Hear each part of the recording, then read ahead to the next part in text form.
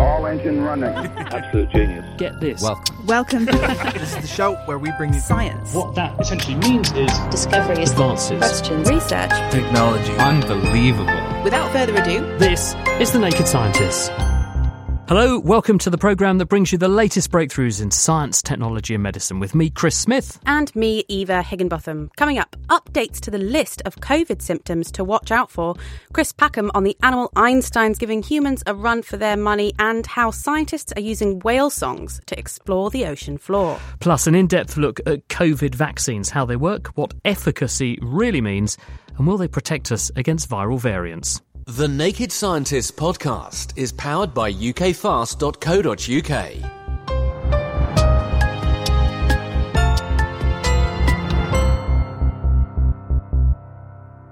Last year, a holy trinity of symptoms, cough, fever and sudden loss of smell and taste, were introduced as the cardinal giveaways that someone might have a coronavirus infection and that they should go and get a test. Since then, other symptoms have been documented, but they've not been regarded as adequately specific to the virus to warrant inclusion. Too many people, it was felt, might suffer from false alarms. But at the same time, we're currently missing a significant number of cases.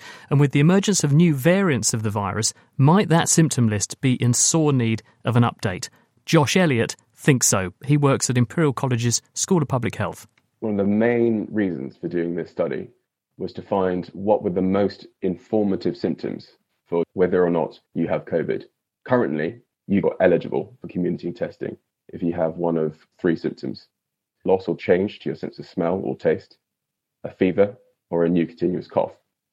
In our study, we consider loss of sense of smell and loss of sense of taste as different symptoms.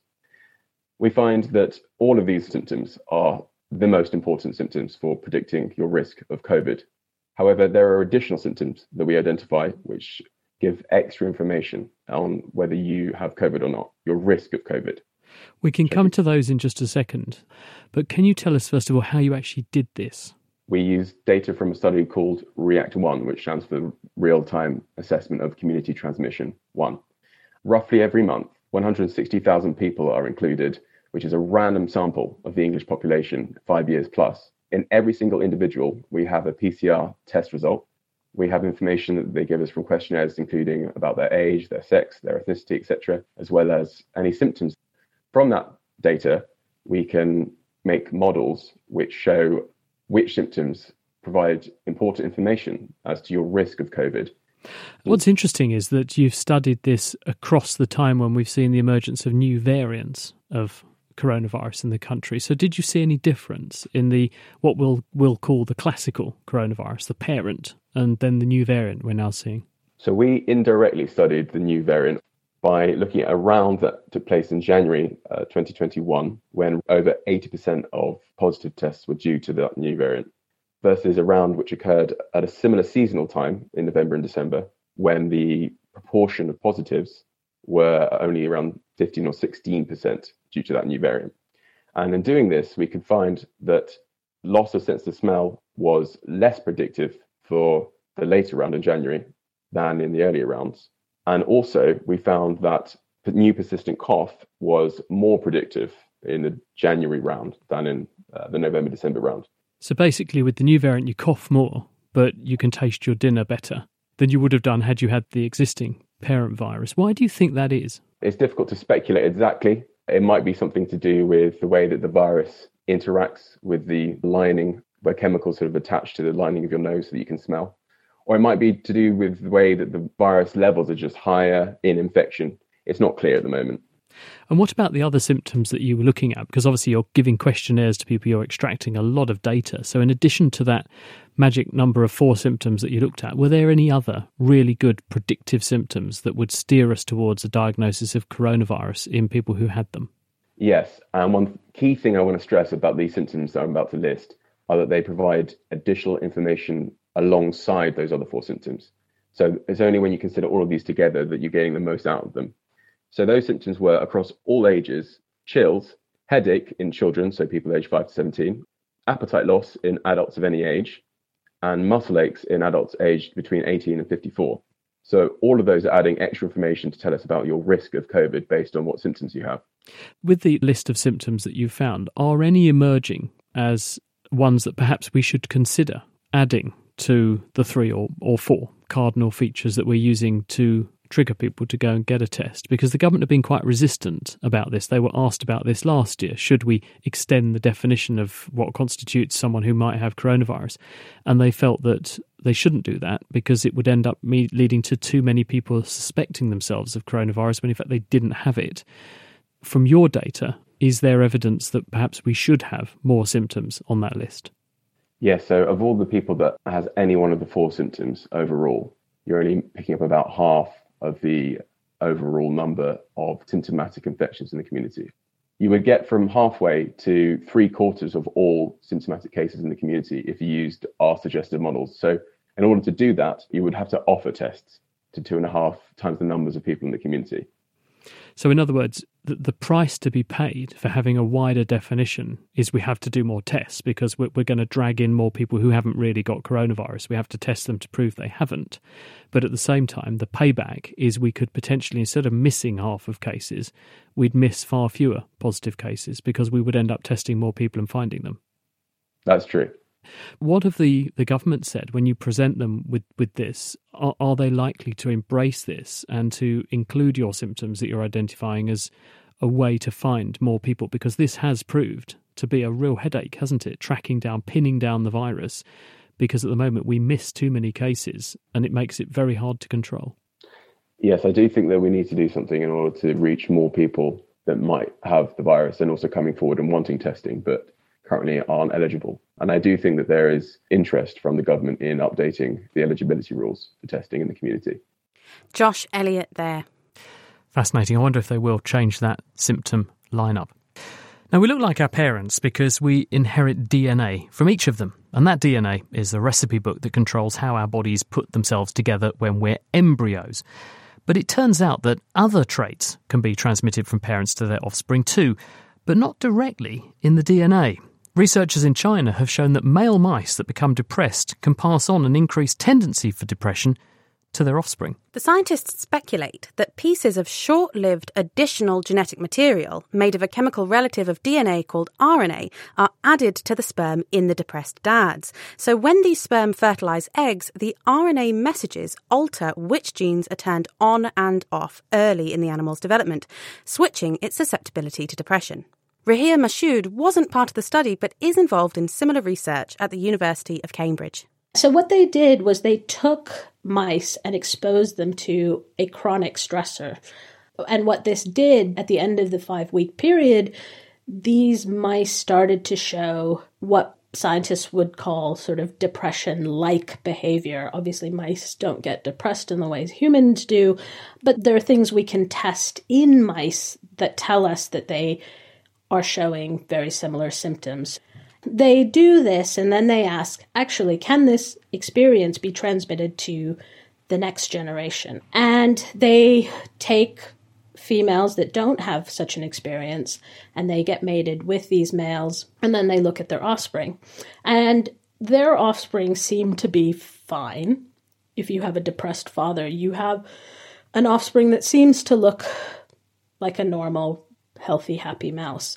However, they seem to be predisposed to stressful stimuli. So, for example, when you then expose them to a stressor, they start to show behavior similar to their father. So depression-like stressed behavior. I see. So essentially, if you stress out one of these mice, they're more likely to start having depression-like symptoms after maybe fewer stresses than a normal mouse might have. Exactly. What that suggests is that what these fathers have conferred is like an underlying variability to that stress-related behavior.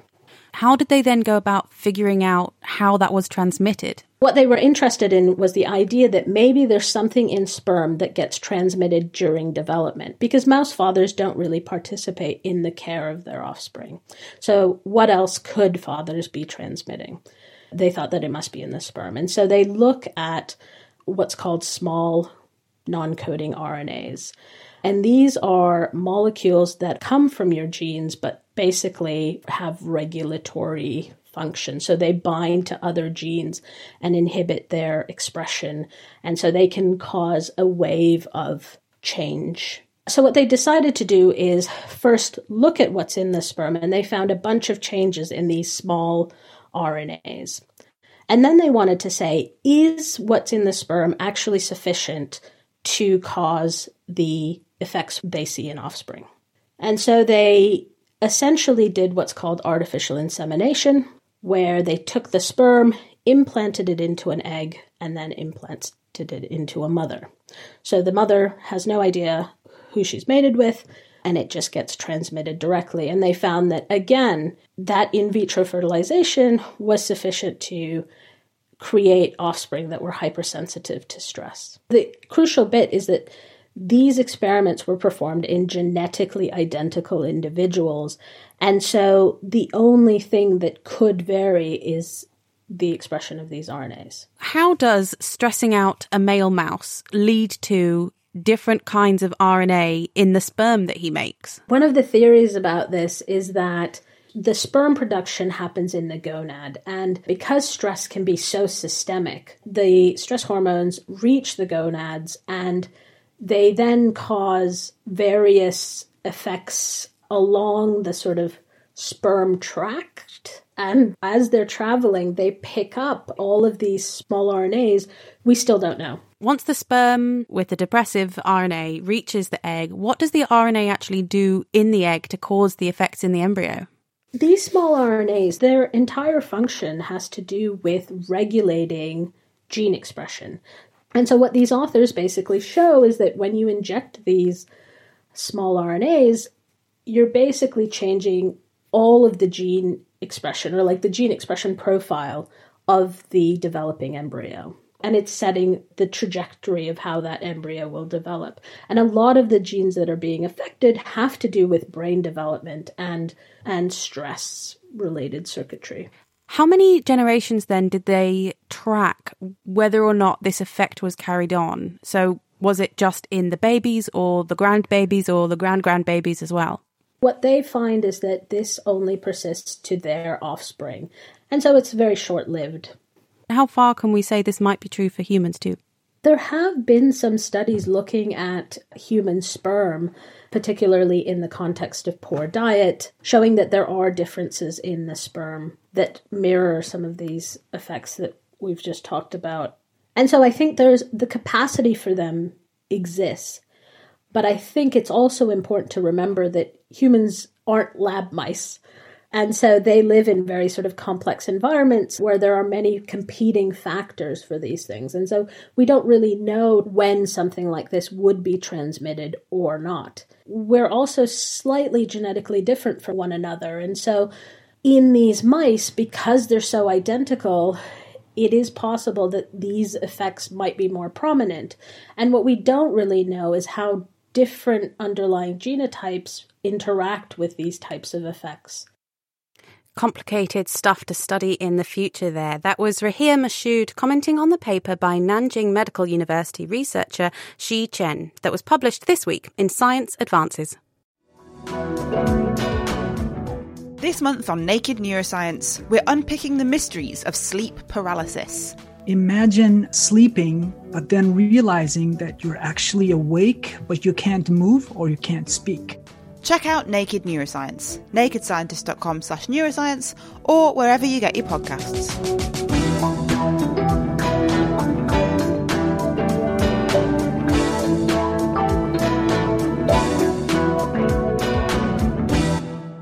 Now, coming up, whale songs are for more than just relaxing in a spa. Scientists are using them, it turns out, to scan the ocean floor, and we're also explaining the science of the latest COVID vaccine news. Now, a new nature show is coming to the BBC called Chris Packham's Animal Einsteins, and Chris Packham is here to tell us more. Hello, Chris. So what is the programme about? We thought we'd take some snapshots at the latest science regarding animal cognition. We've been a bit generous with cognition, so we're looking at animals which, anthropomorphically at least, appear smart and clever to us. Some of their adaptations, both behaviourally and physiologically, are quite astonishing. But we've also focused on the new science that's coming to the fore about cognition and also those species that we're familiar with. So we've looked in particular at some domestic animals which we like to think are smart, but for a long time science has been telling us they're not as smart as we like to think they are. But it turns out that we, as opposed to the scientists, could have been right all along. What was your favourite, smartest animal that you had a look at then? I'm a dog lover. I've got a couple of poodles. I keep poodles because allegedly they're amongst the 2 smartest breeds of dog. But as you probably know, they have never passed what we call the mirror test. Now, the mirror test is where an animal can look into a mirror and recognise its reflection as itself. So when Nancy, my poodle, looks into the mirror, we don't honestly know whether she recognises another dog, another poodle, or Nancy. But a scientist in America has just done a neat bit of work. He took his dog out for a walk in the snow around a regular route, and the dogs, as you know, will urinate. They'll mark their range. And then he took the dog home. He went back out with a bucket and a spade, and he moved some of the yellow snow, the dog's urine, which we know is particular to each animal. It has an individual scent. And then he moved it around the route and then took his dog for a second walk. And what he found was that when his dog encountered its own urine, but in a place where it hasn't deposited it, it became extremely agitated. And what we are now postulating is that dogs might manifest a sense of self, a theory of mind, but not in a visual way. And that might make sense. Dogs are not terribly brilliant when it comes to their eyesight. They're dichromatic. They see with the equivalent of human male red-green colour blindness. But their sense of smell, as you know, is profound. So it could well be that we have been rather blinkered, if you'll forgive the pun, when it comes to looking at these creatures and assessing their intelligence. And it could be that they are manifesting that and using it with a different sensory capability than we can relate to. Amazing. So they're not visualising themselves being somewhere, they're smellerising themselves as being in a different location. Exactly. They know themselves through smell, not through vision. We've tested this previously with dolphin. We put dolphins in captivity, have had a little bit of lipstick put on top of their head. They swim up to the mirror, they twist and they turn, they see the lipstick, and then they swim off and try and wipe it off. So quite clearly they know it's them. But what's also interesting is that experiment with the little mark on the head of the animal and a mirror has just been performed with a tiny fish, a reef fish, called a blue streak cleaner wrasse. And it passed the mirror test. So this tiny little fish understands when it looks into the mirror that is it as an individual. And of course, the repercussions of this are quite profound, because if you know yourself as an individual, you will know all of the other cleaner wrasse, perhaps other species of fish, as individuals. And that means understanding their characteristics and personalities. And the more you can analyse that, the better it is for you, the greater advantage you can take of their strengths and weaknesses. Absolutely fascinating. Thank you so much, Chris. That was Chris Packham talking about his new show, Animal Einsteins, and that will be starting Sunday 21st on BBC Two. I'm going to be tuning in. That was amazing, and thanks very much, Chris. And since he talked about the ocean, let's stay there. Adam Murphy has been looking into how whales singing as they travel through the water might hold the key to a more environmentally sensitive way to search for oil and gas, and also to see what's under the seafloor. Finding out what is under the ocean floor is serious business. It can tell us more about our planet, sure, but it also helps us find deposits of gas and oil. One of the best ways to do that is using sound, like sonar.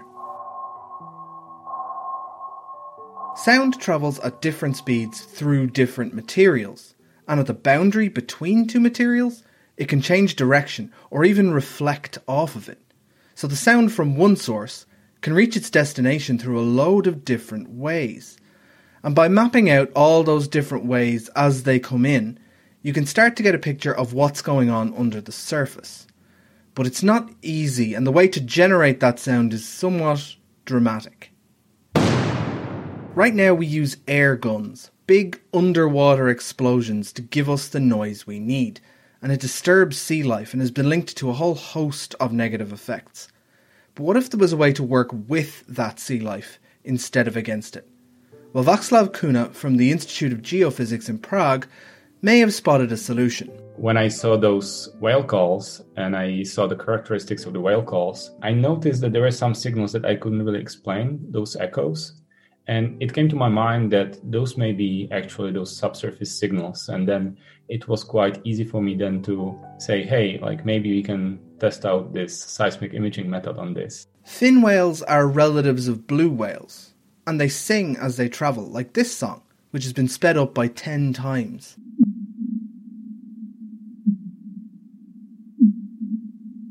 And they're loud enough that you might be able to map under the ocean floor as they're travelling along.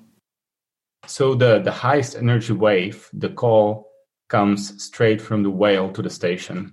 Then there are other kinds of waves or reflections of the direct wave. It's a wave that goes from the whale down to the ocean bottom, and then it bounces off, travels to the ocean surface, and bounces again and travels to the station. And then there are other waves, phases as we call them, that goes down to the ocean bottom, and when it meets the ocean floor, it actually penetrates through the floor, it goes in the sediment layer, and then it either bounces off, or sometimes it even penetrates that and goes even deeper. And those waves, eventually, they either bounce off or kind of like turn slowly back up, and we can record them on the ocean bottom seismic station. And although the whale calls don't have the same resolution as the airgun approach, doing it this way has its advantages. There's a few reasons. First of all, they are for free and they are pretty much globally spread. So it's kind of a win-win that we have some signals already recorded somewhere and we don't need to pay for them. And also there's a very long ongoing debate about the traditional seismic surveys that may be harming ocean mammals because they produce very loud sounds. So yeah, like we don't really want to add more noise in the ocean if we don't have to. Adam Murphy there, speaking with Václav Kuna, and that work has just been published in the journal Science. Meanwhile, if you'd like to follow up on any of the stories that we've been discussing so far on the programme, you will be able to find the full text transcript as well as the references to the published papers that go with those discoveries we've been discussing on our website. It's at nakedscientist.com. The Naked Scientists podcast is produced in association with Spitfire, cost-effective voice, internet and IP engineering services for UK businesses. Find out how Spitfire can empower your company at spitfire.co.uk. Music in the programme is sponsored by Epidemic Sound, perfect music for audio and video productions. In this half of the programme, we're going to be talking about a topic that is predictably hogging the headlines very heavily at the moment. The FT is reporting some early data that the Oxford AstraZeneca vaccine doesn't appear to be protecting against mild to moderate symptoms caused by the South African variant. We're very confident in all the vaccines that we're using. There is no other nation internationally that has adopted a 12-week delay. Data suggests the Oxford AstraZeneca vaccine is still effective when doses are given 12 weeks apart. That would give you, as a group, about a 94 to 95% efficacy and a good safety profile. Indeed, this week, COVID-19 vaccines are going under the microscope. We'll hear how the different vaccines work, how they've been tested, and what 90% or 70% efficacy actually means, how scientists know whether they work against virus variants or not, and whether vaccination passports are on the cards for the future.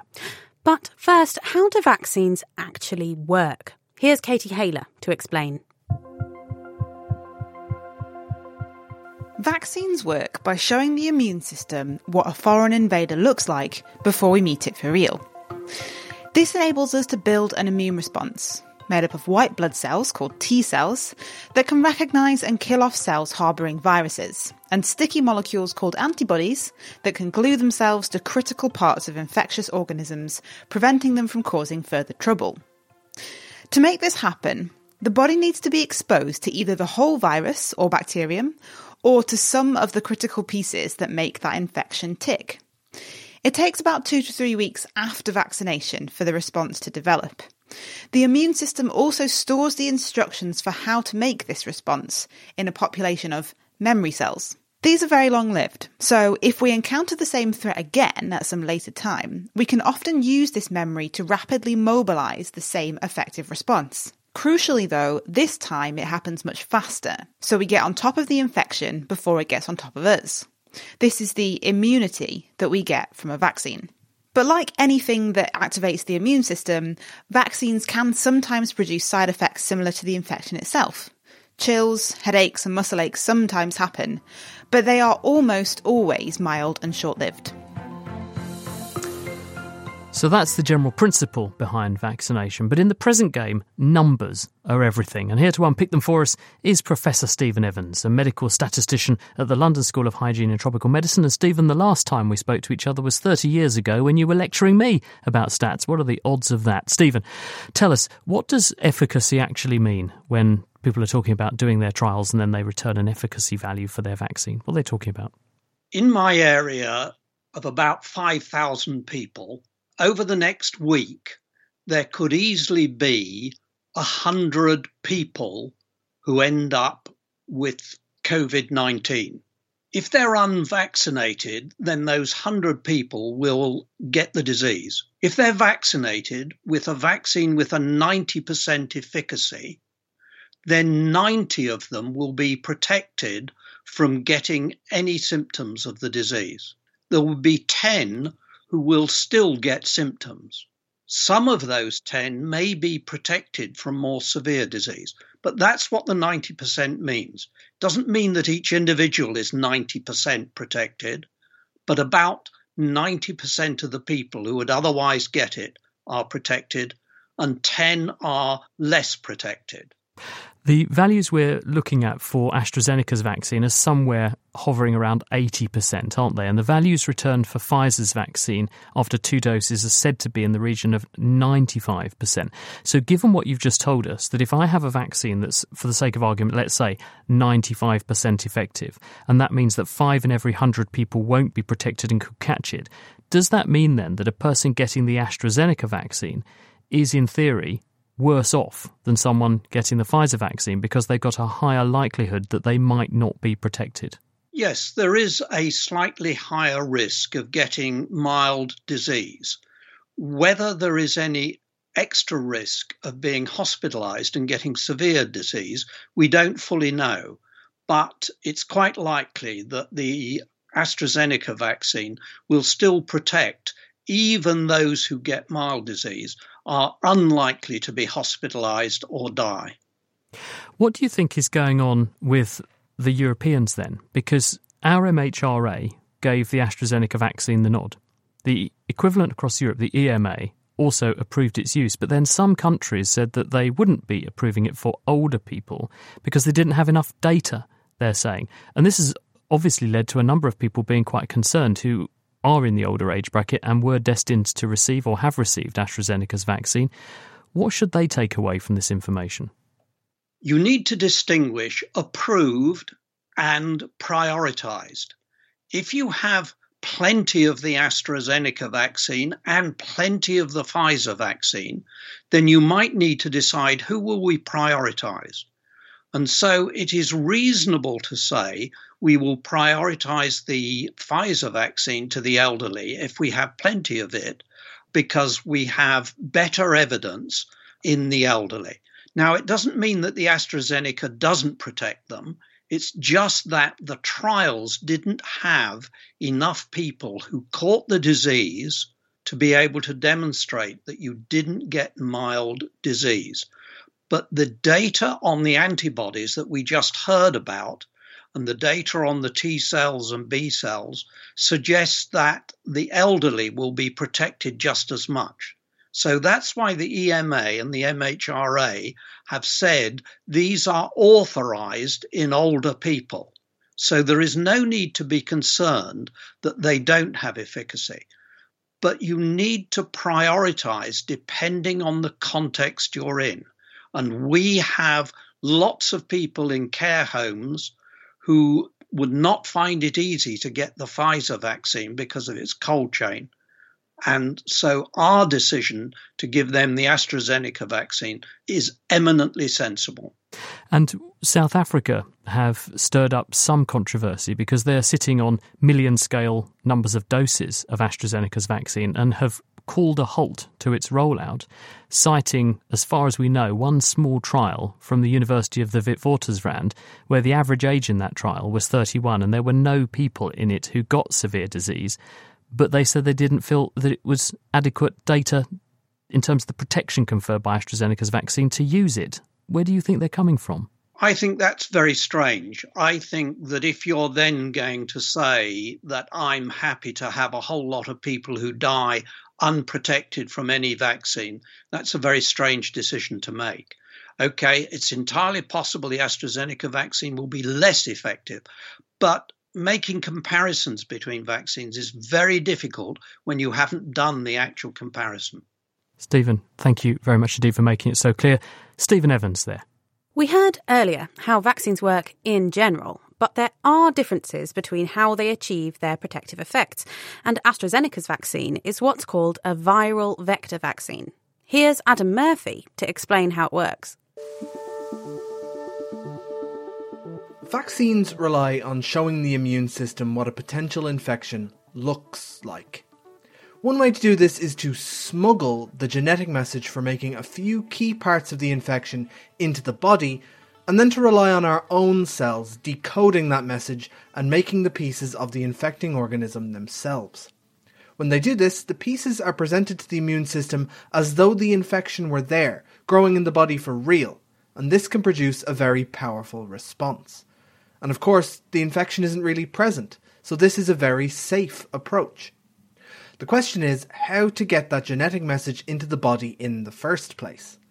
And it turns out that because viruses themselves have naturally evolved to be very efficient at invading and hijacking our cells, they make excellent Trojan horses, or vectors, for doing just this. So scientists take a virus and first disable it by removing its own genetic instructions that tell it how to grow. And this means that it's harmless in the body. They then add the instructions for making, in the case of the coronavirus vaccine, the spike protein that the coronavirus uses to get into our cells when it infects us. This means that when the disabled virus is injected into the body, it penetrates our cells, and although it can't itself grow, it does cause the cells to temporarily churn out pieces of the outer coat of the coronavirus. These are then presented to the immune system and trigger it to produce a protective response. AstraZeneca's vaccine works this way, as does the Russian Sputnik vaccine, and Janssen's vaccine, which all use disabled cold viruses to carry the coronavirus spike message into the body. These vaccines tend to be very safe and very easy to store and transport. But one downside is that because they use a virus to carry in the coronavirus message, the immune system will also react to the viral vector itself, potentially limiting the number of times they can be used in the same individual. In general, vaccines protect us against specific threats. But if that threat changes or mutates, the vaccine needs updating. And this is why we periodically need to alter what goes into the flu vaccines that we all know about taking each year. And the new coronavirus is no exception. In recent months, new variants of the virus have been picked up in several countries, and concerns have been raised whether these variants might be able to sidestep the protection that we've received from vaccination. Zania Stamataki is a viral immunologist at the University of Birmingham, and she's with us today. Zania, where do these variants come from? Well, viruses replicate rapidly, and if their copies stayed the same, then our immune system would vanquish them very, very quickly. And that's why they have evolved the ability to mutate. And the coronavirus that causes COVID mutates once or twice a month. When these mutations lead to a virus that has different properties than its predecessor, then it's called a variant. We think the coronavirus mutates once or twice a month. Is that quite a fast replication in terms of viruses, or is that quite slow? Compared to influenza, the flu virus, it is slower. It's a slower mutating virus. But generally, mutations of once or twice a month can be considered significant enough for us to keep surveillance on an annual basis. We don't know when the new mutation is going to lead to a new variant, which means that the virus will have different properties. So we need to keep an eye on these things. And why might these mutations and these new variants have an effect on the vaccines that we've made? So vaccines use viruses as blueprints to educate our immune system so that when we are infected, we have pre-existing defenses. When vaccinated, we make strong antibodies and T-cell responses against proteins of the virus that are harmless. If the variants are too different than the viruses used to make the vaccine, then we will need to update the vaccine with the new blueprints to the new virus. And how can we tell if a vaccine is still going to work against a new variant? What kind of tests can we do to ensure that we're using vaccines that are actually going to work on the variant that's circulating through a population? Public health officials monitor the incidence of disease, hospitalizations and deaths in vaccinated people, and this is how we monitor effectiveness against new variants. But in the lab, we can test this very, very quickly. We can take a sample of blood and we test to see if your antibodies and your T lymphocytes, your T cells, are effective against the variant. Antibodies raised by current vaccines were less effective against the South African variant, for example, which means that we had to use more of these antibodies to neutralize the virus in the lab. They weren't completely ineffective, though. I see. So it doesn't mean that the antibodies just don't recognise the virus at all. It just means that they recognise it slightly less. And so we need more antibodies in order to get a good effect. Exactly. And it's very important also to remember that just as the virus evolves, so does our immune system. So in natural infection, when a new virus variant emerges, our body will respond by making new types of antibodies to cover this new variant. And this is what we're going to try to do with vaccination as well going forward. We're going to keep an eye on it and we're going to update the vaccines to make sure that they are effective in the future. Can we try and get ahead of the problem like we do with the flu vaccine, where basically every year some scientists try and work out what variant of the flu is going to be the most problematic in the year to come? And so then we design the vaccine against a predicted model of what the virus might look like. Can we do that for coronavirus and try to get ahead of the problem? Absolutely. We can, and we are doing this already.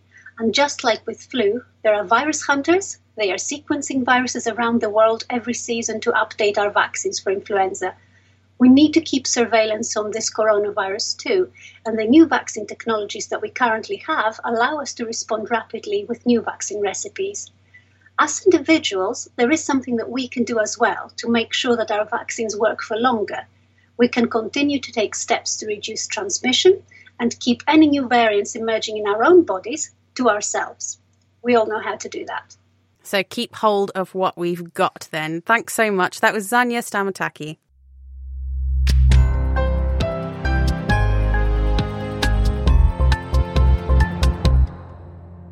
Now, the first vaccine to make it across the line internationally and go actually into patients' arms outside of a trial was the Pfizer vaccine. And it's what's called an mRNA vaccine. And we've never made a vaccine like this before. So how does it work? Martin Kashara. Another way to show the immune system what an infection might look like is to introduce pieces of the genetic material from the infection directly. This is how the Pfizer and Moderna vaccines work. It's brand new technology that has never been used to make a vaccine in humans before. Scientists there have taken a short piece of the coronavirus RNA genetic code containing the instructions for the spike protein that the virus uses to latch onto and invade our cells. Rather than put this into a disabled virus to get it into our body, they've instead wrapped up the pieces of code in tiny droplets of oil. When they're injected, these stick to the surfaces of nearby cells, and just like two soap bubbles that stick and merge together, the oily droplets fuse with the cell surface and discharge their genetic cargo inside. The cells then read the genetic code and use it to produce large amounts of the coronavirus spike protein, provoking a protective immune response. The genetic material is eventually degraded in the cells, bringing the process to an end. Isn't science a wonderful thing? Now, in recent weeks, the UK government have announced a £7 million initiative to look at the potential value of mixing and matching between different vaccines. Trials are also now underway to look at how well the vaccines perform in children who weren't included initially, and also among people with compromised immune systems. Rajeka Lazarus from the University Hospital Bristol and Western is running several of these trials. When we, Rajeka, mix up vaccines in this way, what's the rationale behind doing that, and is it likely to actually work? So the main rationale is to improve the flexibility and ease by which the vaccines can be delivered so that as many people as possible can be vaccinated. So what this means is if you've been vaccinated with one type of vaccine and you're ready for your next dose, if your local centre actually doesn't have that, then it's going to be more difficult or more time consuming for you to get the same doses you had before. So that's really the main reason. The second reason is that there may be some advantages in having the different types of vaccines. They may complement each other and actually enrich the immune response overall. Do we have evidence that that's actually the case? Because arguably some people who are being recruited into this trial could say, well, actually, that doesn't sound good if you don't know for sure, so I won't take part. So we do have some evidence so far that has been found in animal studies where they have given the different types of vaccines together. And actually it did show by having two different vaccines, you get a richer immune response and a higher antibody concentration compared to having two of the same vaccine type. So that is promising. And what we're looking for in the study really is not that the two different vaccines make a better response, that they don't make any response that's less than to the same doses. There's also some question about whether or not some of the vaccines that are being used can be used more than once, because the vaccines are themselves a virus, and this will elicit an immune response on the part of the recipient. And some are arguing this could therefore be a safeguard on the part of our ability to defend the population, because we may have to use different vaccines in people the next time they're vaccinated going forward. So knowing this information up front is very helpful. Yeah, that's absolutely right. And there have been a small number of people who received these viral vector vaccines that you've heard talked about for other infections, for studies done in Oxford, who have been part of the trial and have found to have adequate responses. But we do need more information. You're also looking at children now. Some may say, why didn't we look at children in the first place? And also, if children are at such low risk, which has been the policy headline along the way, children don't seem to get this very severely, they don't seem to pass on the virus very often, why are we now vaccinating or worried about vaccinating children? I think it's quite usual practice to test out new vaccines and other products in healthy adults first, and then move on to other groups who may benefit from vaccination. Although children are at lower risk, they're not at no risk, and there may be some children who are more vulnerable than others. And we do know that children, they can get COVID and they can get post-infection syndromes that can make them quite poorly. And it's also thought that certainly with the new variants, they are transmitted as effectively in all the age groups. So it may be that children are involved in transmitting the virus within the community. So if we do want to stop transmission, we need to look at vaccinating children. The other group who are also concerned are people who have a poorly functioning immune system, the so-called immunocompromised, people who are on drugs that suppress their immune system, people who've had organ transplants, bone marrow transplants. They may have some inherited problem with their immune system or a disease like HIV, so their immune system might be broken for that reason. They haven't been formally studied so far, have they, as a group, to see how they respond to the vaccine? So how are you trying to learn what sort of advice we can offer to somebody who's in that situation? They're a bit immunocompromised or a lot immunocompromised, and they'd like to know what their prospects are having had the vaccine. So that's right, Chris. The studies haven't been done in this group of people with problems with their immune system. And I think that the main thing to say is that these vaccines are safe. They're not live vaccines, so they shouldn't cause you any problems if your immune system is compromised. But we still need to establish how well they do work. And there are studies that have been started in the UK to follow up people with different types of immune system problems to establish how well they're working, to then work out whether people may need a different type of vaccine or more doses, and work out how best to protect people with these problems.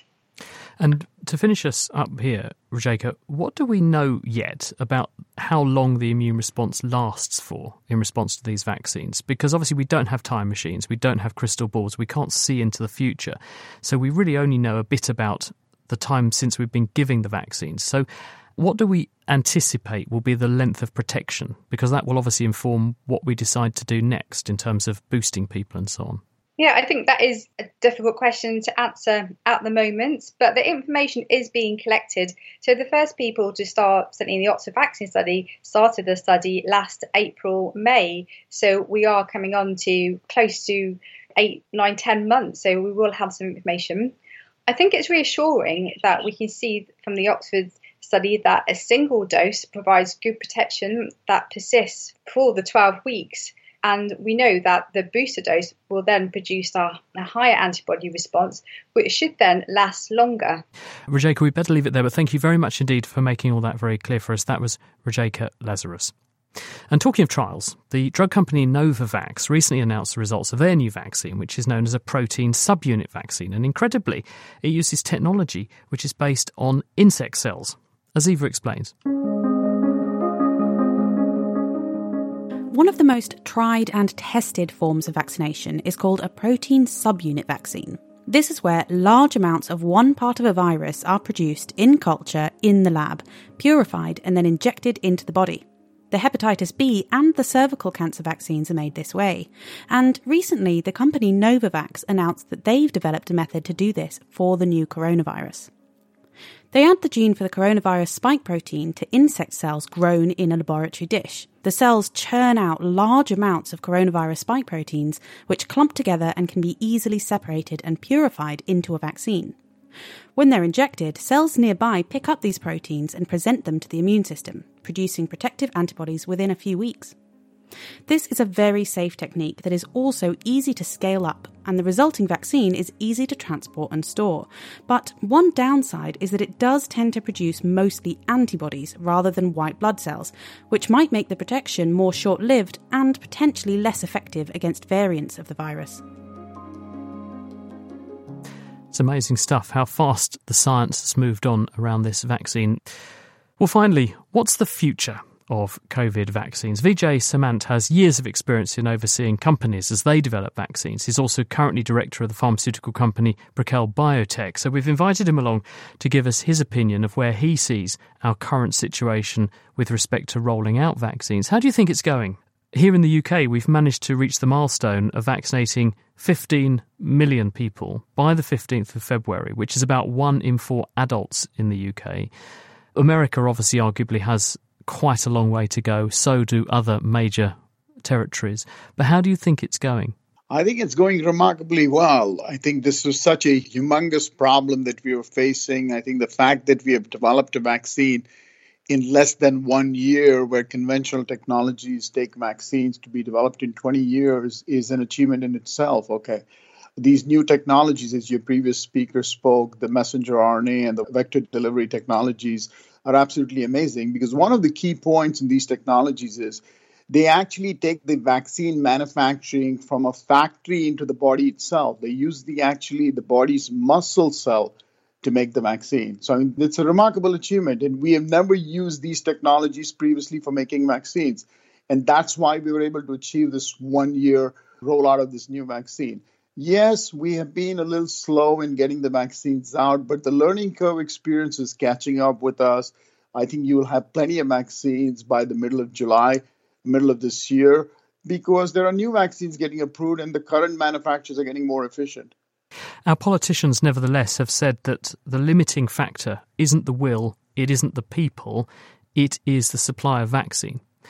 Now, do you see that changing? Because at the moment, it does appear that we have sat on our laurels historically, and we've relied very heavily on supply chains of vaccines coming from remote parts of the world because we could plan ahead with things like flu vaccines where there's a predictable annual cycle, and we could afford to just ship things in a just-in-case mentality way.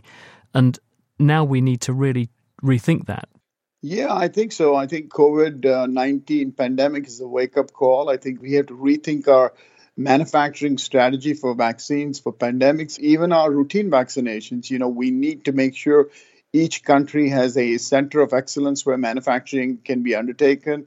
I know UK used to be a big manufacturing vaccine center and no longer makes any vaccines. GSKs are made in Belgium. Same as occurred in Germany, same as occurred in Japan. I think we need to rethink all that. We need to spend a lot of money. But the silver lining is these new technologies. They are less capital intensive, they're quick, they're fast, and they're remarkable. This gives us an opportunity to rethink this whole strategy again and get back to where we once were. We also need, Chris, to get these 3 big players who are not involved in this COVID-19 vaccine to get on with the program. GSK, Merck, and Sanofi are not involved in any of this COVID-19 effort. They have the factories, they have the people, they have the know-how. We need to use government incentives, a carrot and stick approach to get them involved. Sanofi have, though, under license, been producing Pfizer's vaccine in Europe. They have, but that's a minimal effort. I think they can do more than that. They can do Moderna's vaccine. They have expertise in subunit protein vaccines. They can even do Novavax vaccines. They have those capabilities. They're doing a little bit of things to keep involved, but I think they're not really fully aggressively involved as we would like to see them. This is a serious issue that has not been talked about. It's the elephant in the room that people have neglected. That elephant being that if there is COVID anywhere, as Melinda Gates put it, there's COVID everywhere, because we can't just have an I'm all right, Jack mentality. We've basically not solved the problem till we've solved it everywhere for everyone. And that means massive scale, and that means everyone's got to get behind this. Absolutely. There's got to be a global planning. There's got to be global cooperation. You want to make sure you vaccinate people in remote parts of Africa, as well as you vaccinate people in remote parts of the United States and the UK, because you don't want this pathogen to survive in other parts of the world and develop variants, which will eventually, because of a global connected world, are going to come back to your own country and haunt you, because the vaccines that you're taking now may not be effective against those variants. Do you think then that we're going to be looking at some kind of vaccine passport system in future? This has begun to be discussed. People have made various negative noises about data protection. And also, as we've been hearing from a couple of our previous contributors this week, we don't actually know what immunity to this thing really means. We don't know how long immunity from vaccination will last. We don't know what immunity to the variants will be. So will it really be meaningful to have some kind of stamp in your passport to say, I got vaccinated?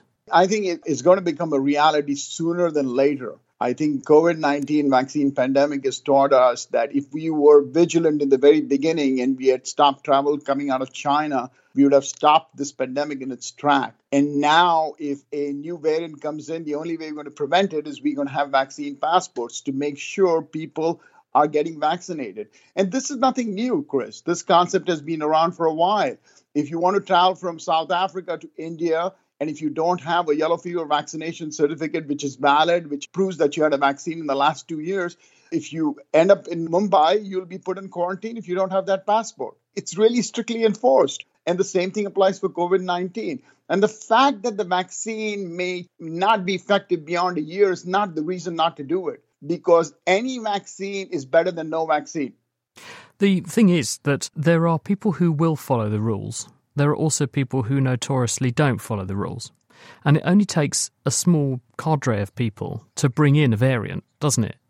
And you've got big land masses like the US and like Europe, where there are no borders, there are no border posts, there are no checkpoints where people would be asked to prove their immunity status. So there's still enormous potential for the movement of people and therefore the movement of disease. So is it not a hiding to nothing? Is it not just another barrier in the way? No, it is not. I think any control is better than no control. It's like I don't know where you live. If you live in Cambridge or Oxford or wherever you live in, and you says, don't say the O word. Don't say that. We're not allowed to say that on this program, Vijay. I'm not going to let you get away with that. Okay. If you live in Cambridge, and just because people break into homes, no matter what you do, even if you lock your doors and you take that position that, you know what, people break into homes, so I'm not going to lock my doors. That's a silly argument. I think we need to put border controls. Yes, there's going to be leakage. That leakage is better than a mass movement of people carrying all kinds of variants. So I don't buy the argument that if there's even some backdoor entry of people breaking the rules and getting into countries where they're not supposed to be, that's better than not having this passport control. I think the vaccine passport is an essential thing, and it's becoming a reality pretty soon. Last point. And this is the hardest question of all. When do you think I'll be able to pick up the telephone and book my holiday abroad again? How long before we're seeing what we used to call normal back, do you think? My guess is the way the things are going, how the vaccine rollouts are coming, how vigilant we are. I would say by spring of next year, I think you should be back on your holiday schedule. You'll be in the Bahamas, if that's what your favorite vacation spot is, as long as you carry a vaccine passport. Are you paying, Vijay? I'll do my best. I'll send you the bill. That was Vijay Samant. Thank you very much indeed for bringing us up to speed on your viewpoint. And thanks to our other guests this week, who are Stephen Evans, Zania Stamataki, and also Rajeka Lazarus.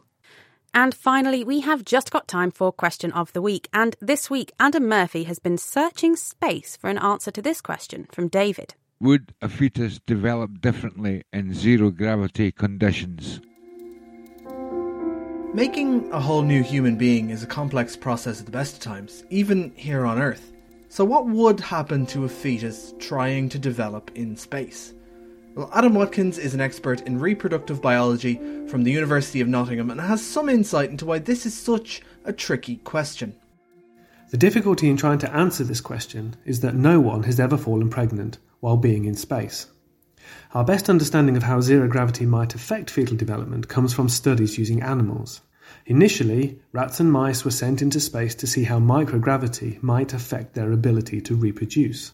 Unfortunately, the significant disruption of travelling into space meant that none of the females who became pregnant stayed pregnant. Astronauts have also studied how embryos from animals such as mice, salamanders and birds develop under lower gravity. Again, these studies showed that microgravity had a negative effect on the embryos, slowing down their rate of development so that they contained fewer cells than normal. And although since those initial experiments, some animals like rats have given birth in space, the results have been mixed. And of course, a mouse is a far cry from a person. And fully grown people already have enough trouble staying healthy when they're in space. In space, astronauts have to take regular exercise to counteract the negative effects of weightlessness that it has on their bones and muscle strength. On Earth, a fetus in the womb also exercises, using the resistance of the amniotic fluid to strengthen its bones and muscles. In space, the lack of gravity could affect the development of a fetus's bones, muscles, and other organs during pregnancy. And all of this leads to NASA having a strict no pregnancy in space policy, and female astronauts are regularly tested before launch to make sure humanity doesn't end up conducting an impromptu experiment on space pregnancy. And that isn't even the end of the potential problems. Finally, astronauts are exposed to doses of cosmic radiation hundreds of times higher than here on Earth. This high-energy radiation can damage our DNA, causing mutations. During a 9-month pregnancy in space, both the mother and her developing baby could be exposed to harmful amounts of cosmic radiation, which may have unwanted long-term consequences for things like cancer. So as Board Chemist said on the forum, it might be prudent to check that idea with something bigger than a mouse before we risk a human. Thanks to Adam for delivering that answer, and next week we are getting our teeth into this one from James. What were the health impacts of the vastly different diets and lifestyles of aristocrats and peasants? Would wealthy Roman patricians be much smarter than plebeians based solely on improved nutrition? Have you got any food for thought? If so, come join the debate on our forum, nakedscientist.com/forum, or if you'd like to ask us a question, we're on chris@nakedscientist.com, or come use the web form at nakedscientist.com/question. And there we must leave it for this week, but do tune in next time when, because schools are closed and universities have moved online, we're wondering what's the cost of COVID to learning and how are parents coping with homeschooling? The Naked Scientist comes to you from the Institute of Continuing Education at the University of Cambridge. It's supported by Rolls-Royce. I'm Chris Smith, and from all of us here at The Naked Scientist, thank you for listening, and until next time, goodbye.